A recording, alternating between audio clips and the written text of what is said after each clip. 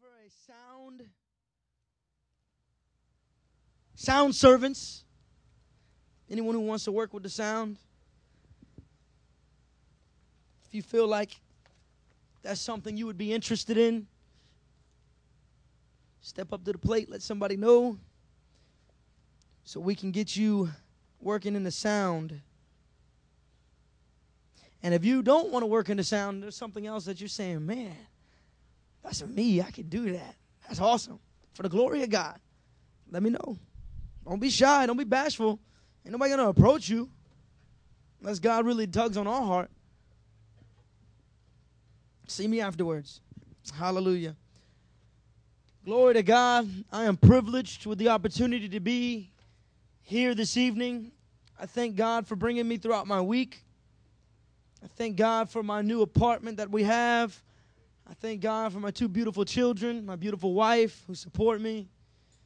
And I thank God for change, for transition, because we grow and we're stretched and we learn.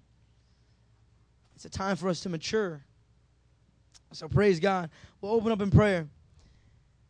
Heavenly Father, I adore you. You are awesome. You are wonderful. You are lovely. You are magnificent, Lord God. Father, I pray now, Lord God, that you would humble me, Lord.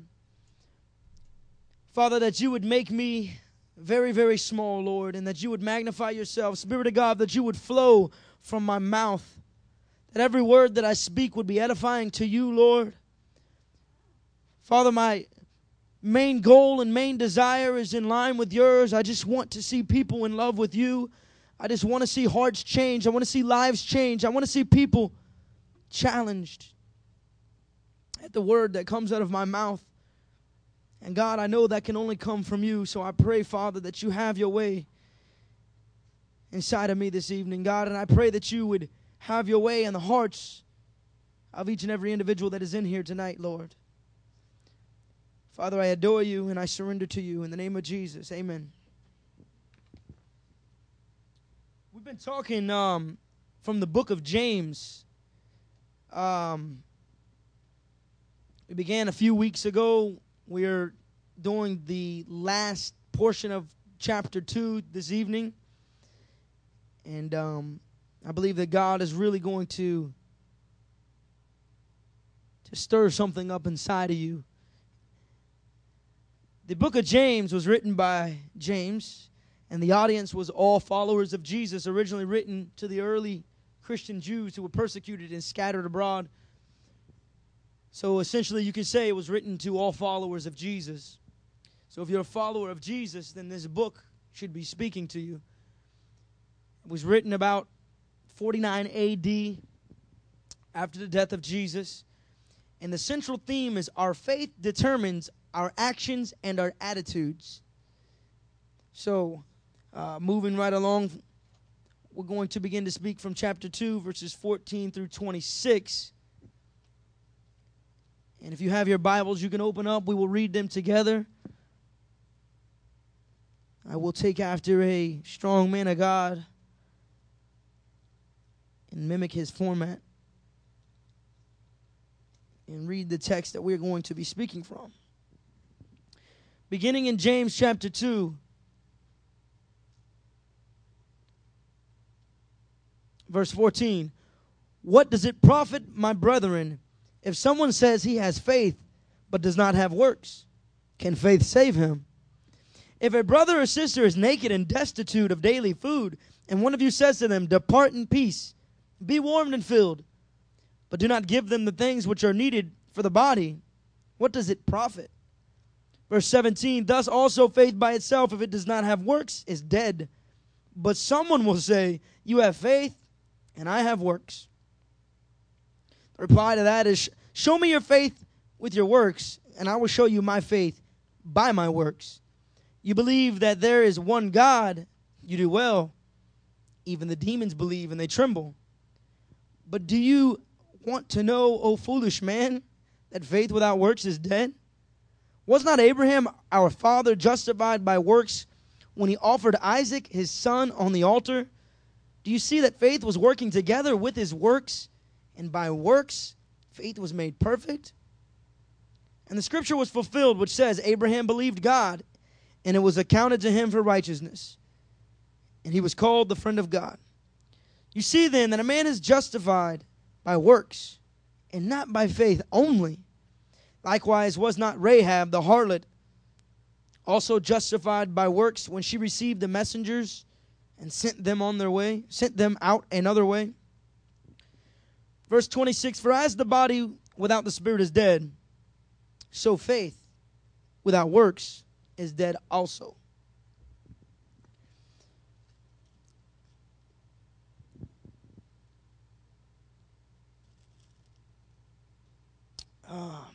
I was going to say the title of the message, but I forgot. I'm still working on this title of the message thing. It's like the last few weeks, they're like, what's the title of the message? I'm like, what was one of the words that I said or something?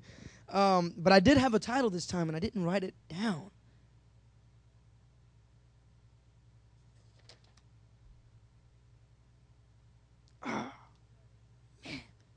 Maybe to come to me by the end of service, right? Okay. All right, let's go ahead and start in verse 14 then. What does it profit, my brethren, if someone says he has faith but does not have works? Can faith save him? That's the question James is asking.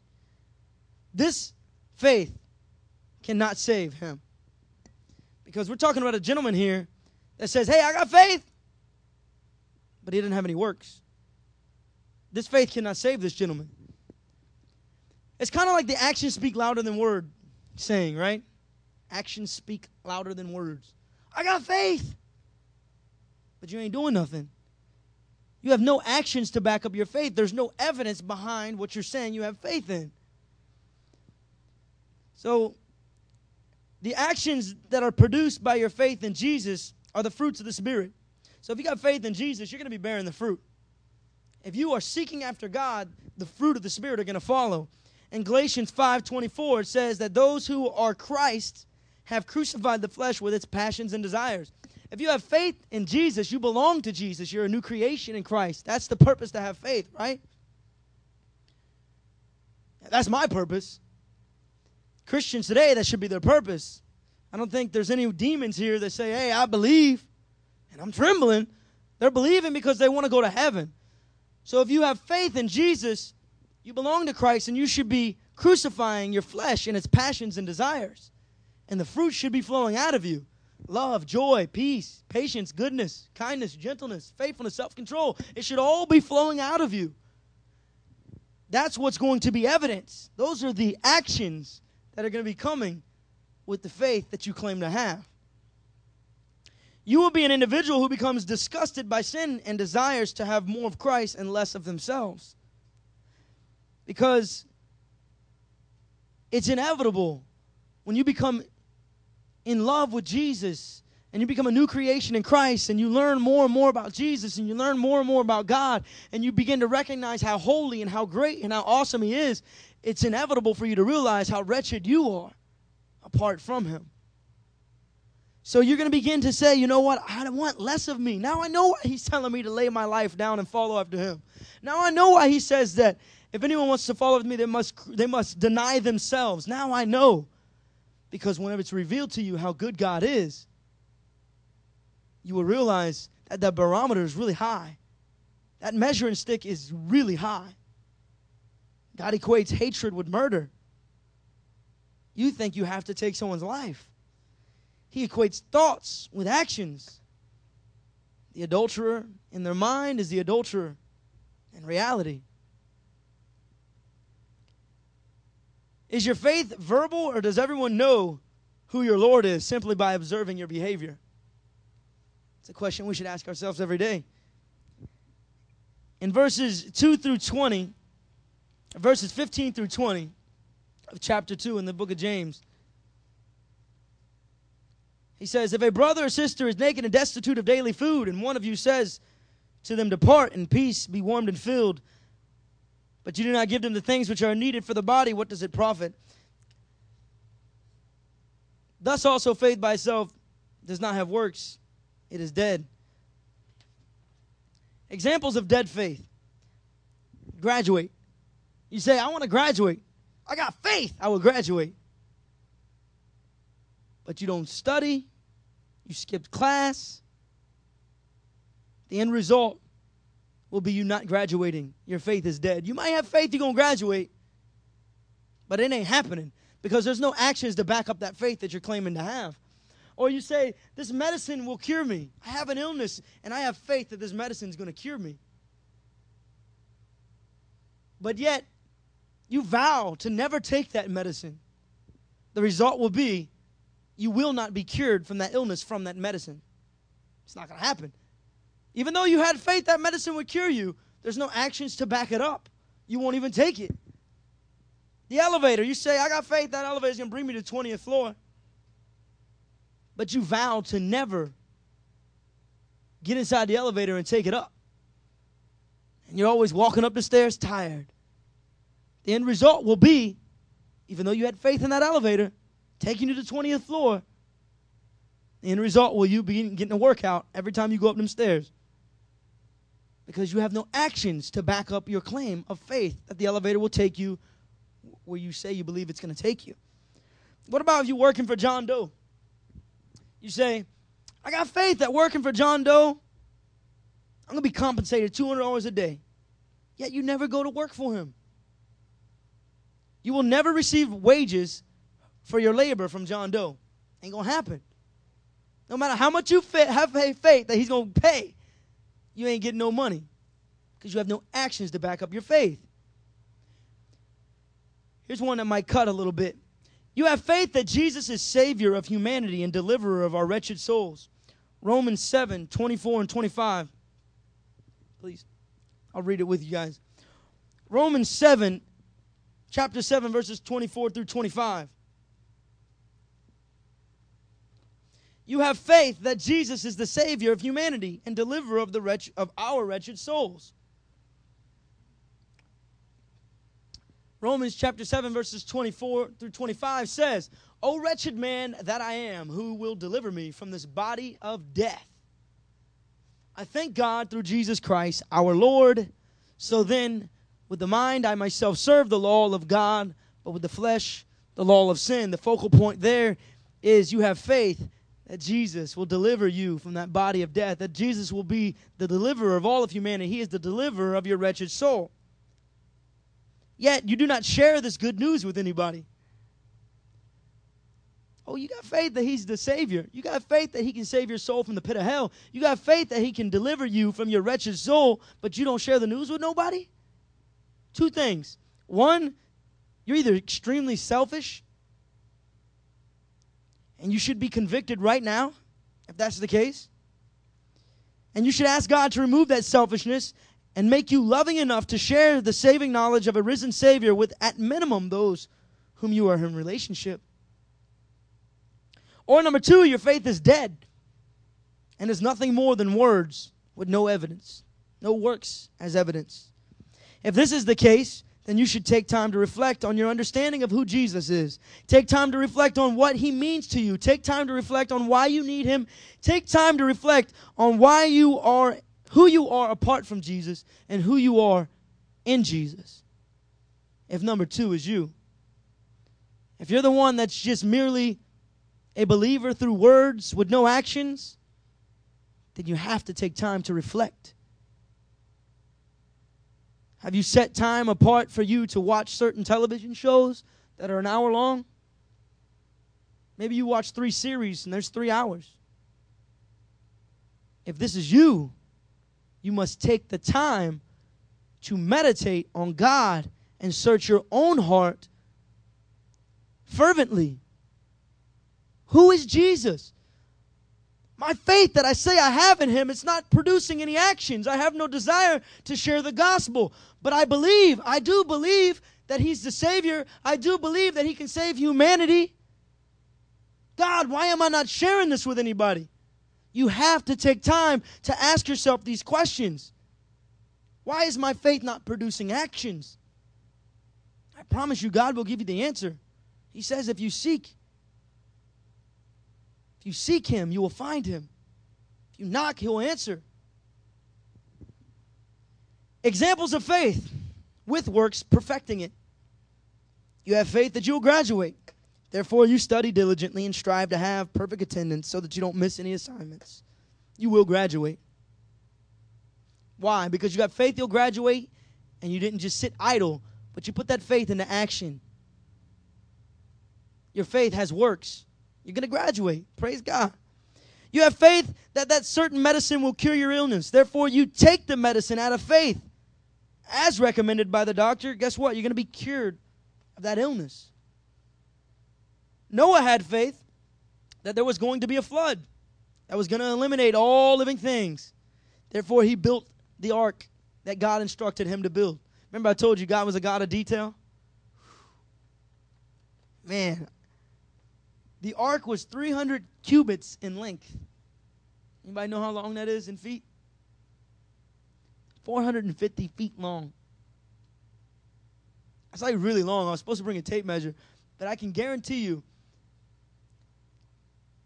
from that wall to this wall. Hey, look, we got a tape measure right here. 2, 4, 6, 8, 10, 12, 14, 16, 18, 20, 2, 4, 6, 8, 10, 12, 14, 16, 18, 20. It's 40. 2, 4, 6, 8, 10, 12, 14, 16, 18, 20. You got maybe 70 feet from wall to wall. The ark was 450 feet long. That's, what is this? That's six of these and some. I've never been on a cruise. I don't have that luxury, but you know what I'm saying? But 6 from wall to wall, 6 of them. And some. Everybody look back at that wall. I'm talking about where the door is, not where Bishop's office is. Times that by 6. That's how long the ark was. 50 cubits, 775 feet wide. 4, 8, 12, 16. Matter of fact, I said this was about 70, right? Turn it sideways. That's how wide the ark was. A little bit bigger. So it's 6 of these and some long. All of this wide. So this is how wide the ark was. From that wall to that wall. And 450 feet. 3 stories. 3 stories high. 30 cubits. That's 45 feet high. I got news for you. This ceiling, it might be a 10-foot ceiling. It's a 9 or 10-foot ceiling. 45 feet high. Why am I saying this? Noah had faith that produced action. You guys think he had help building that ark? I don't think he did neither. Did he? I don't think he did. His sons may have helped him, but I know the majority of people thought he was crazy. That is a big construction project, y'all. They didn't have no forklifts. They didn't have no cranes. But in faith, God said, I am going to destroy all living things. And you need to build this ark. And you need to build it like this. Because I got a plan. And I am pleased with you. You and your family is going to be all right. And Noah built the ark. He had faith. You have faith that the elevator will bring you up 20 floors safe. Therefore, you get in, you press 20, and you rapidly rise to the 20th floor. Your faith has been put into action. You have works now. That faith is no longer dead. You have faith that working with good old John Doe, you're going to be compensated $200 per day. Therefore, you go to work for him for 5 days and make $1,000. You have faith that Jesus is the Savior of humanity and deliverer of our wretched souls, according to his holy word. Therefore, you share the gospel with everyone whom God gives you the chance to share with. And you see broken-hearted people who are in need of a Savior begin to weep and repent and seek God's face. Then God forgives them of their sins. And through the goodness of our great God, they will be given salvation through Jesus Christ as new creations. Why? Because the faith that you claim to have, you really had it. It wasn't dead. It boiled up inside of you so much. You believed so much in your heart that Jesus is the Savior, you couldn't even contain yourself. And you said, man, I got to tell you, because if I don't tell you, and you pass away, I would feel guilty, man. I wouldn't know what to do with myself. Has anyone ever experienced death in here? Not yourselves, but anybody you know? Death to me is just so, I got my mind around it. When someone dies, I don't get so weeped up and mourning, but it kind of freaks me out because especially if they're saved, then I really don't get brokenhearted. But it's the day after and the day after and weeks after that I think to myself, they're gone. I'm never going to see them again.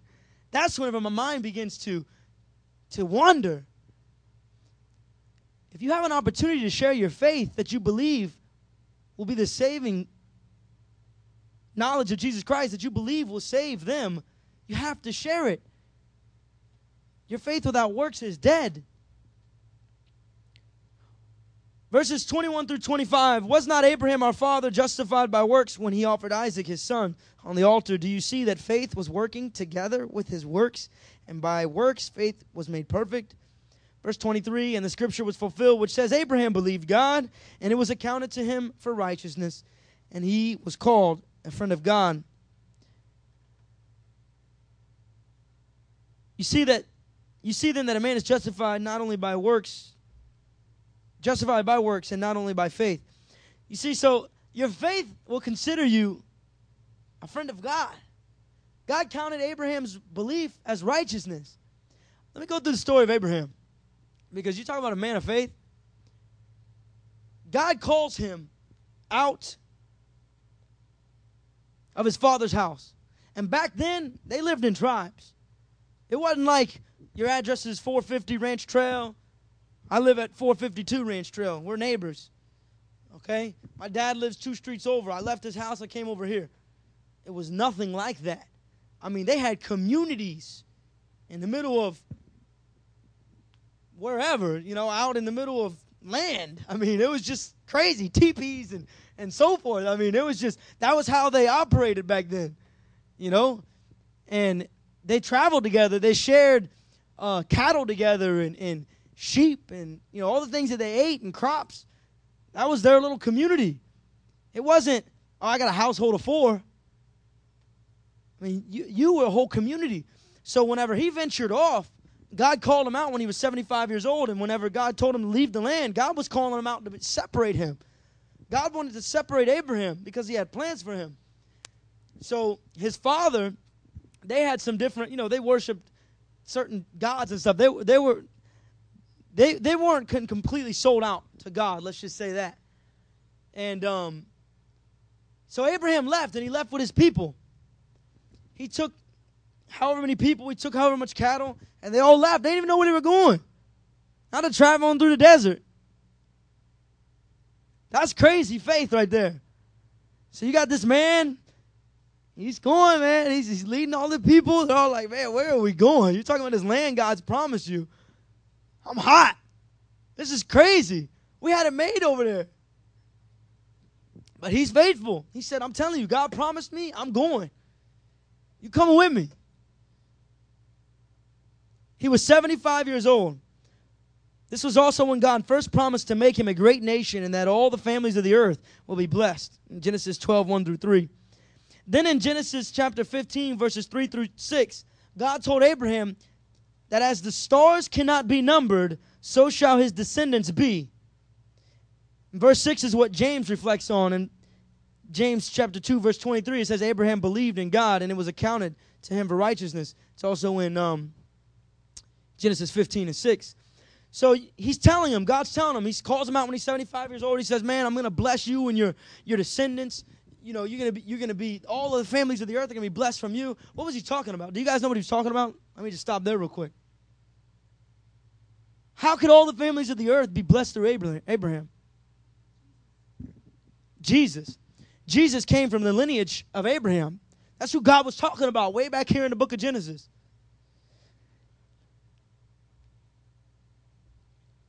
So God tells Abraham, I will establish an everlasting covenant with him and all of his descendants after him from generation to generation.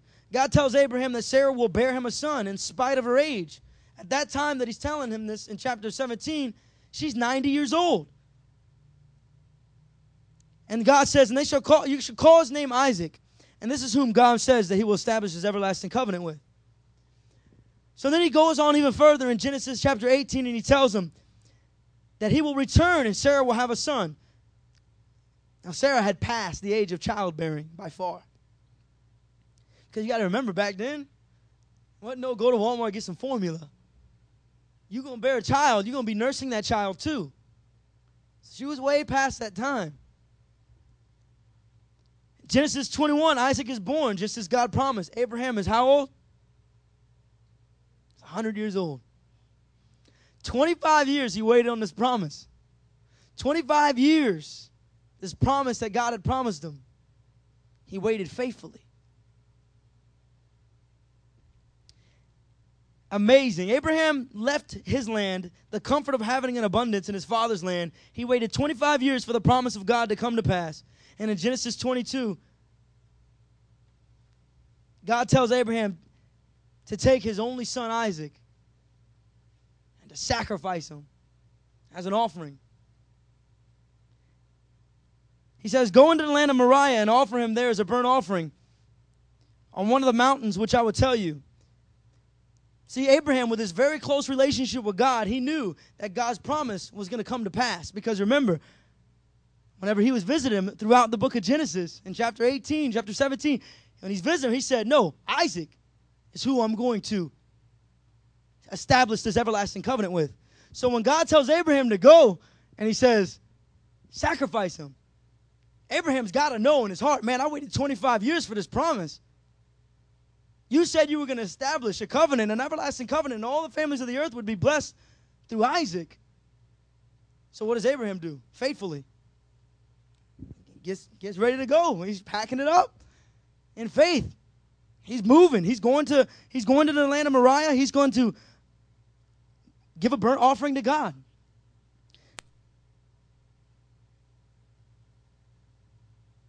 And Isaac says,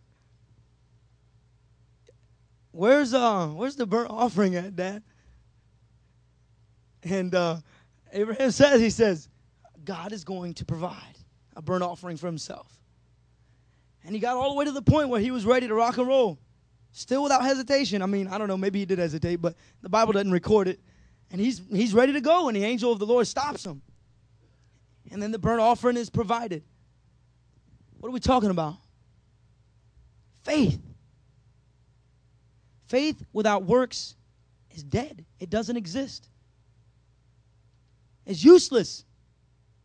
Just like you couldn't go to the 20th floor in the elevator if you wouldn't get on the elevator, know how much faith you had that the elevator would take you there. Just like you wouldn't graduate, no matter how much faith you had that you would graduate, if you never studied and diligently applied yourself, because the faith that you had to graduate isn't enough. It's dead. Abraham had faith. He did everything God told him to do.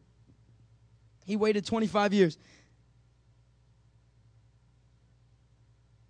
And then in chapter 2, verse 26, or before I even go there, in verse 25, he says, likewise, was not Rahab the harlot also justified by works whenever she received the messengers and sent them out another way? This is another very interesting story. Joshua, in the book of Joshua, Rahab, they were scared. See, these spies were sent out into the land to spy it out, to check it out, because God had promised them that land. Well, when they came to chill out at Rahab's lodge or whatever, they got word that they were there. They went out, Rahab, let them out. We got to take care of these people. And Rahab hid them. He said they went out the gate. But in the back of her mind, she's trying to protect her family, because she had faith too. She had faith. She knew that God was going to take that city out, because there's been word. When you guys came out of Egypt, God dried up the Red Sea.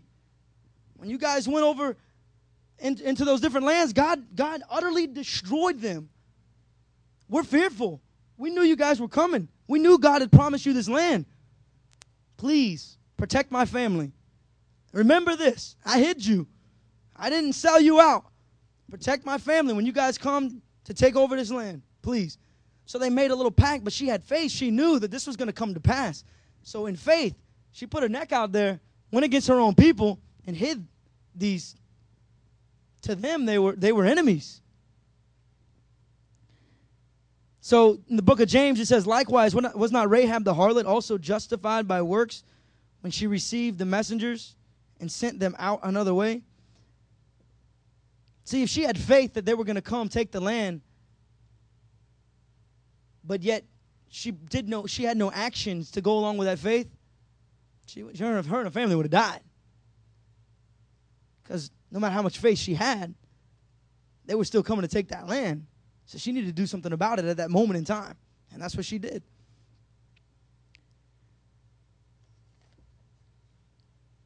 Verse 26, for as the body without the spirit is dead, so faith without works is also dead. And I'll close with this. To show your faith, you must have works. That perfects the faith. In verse 18, it goes over that. So what you claim to have faith in, take the time to evaluate it. Take the time to say, all right, I'm saying I got faith in this, but what are my actions? What's the cause and effect here? Because that's what it's faith and works. Cause and effect. Faith works. If you have faith, there's going to be actions that come after. So when you say, I got faith in Jesus Christ, I got faith that he is the Savior of the world, I got faith that all humanity can be saved through him, but yet you sit idle and do not do nothing about it, you have to question yourself. Don't question whether you're saved, but question, God, why? Am I not moving? Help me. I have no actions. Don't just continue to go day in and day out with no actions. Otherwise, your faith is dead. And it's not a saving faith. What was it in verse 14, the very first thing that he said? The guy said, hey, I got faith, but I ain't got no works. And James says, can that faith save him? No. So seek God's face and ask him for faith. The Bible says that if you ask, you will receive. And if you ask in the will of the Father and in the name of Jesus and with a repentant heart and you abide in Christ, God will give to you. Align yourself with God and then ask for this faith. And then it also says faith comes by hearing, and hearing the word of God. Romans 10:17. So the first step, check yourself. Evaluate yourself. You say you got faith? Praise God. Don't be like that foolish man that James was talking to in the book of James. Your faith is dead unless it has action. Let us pray.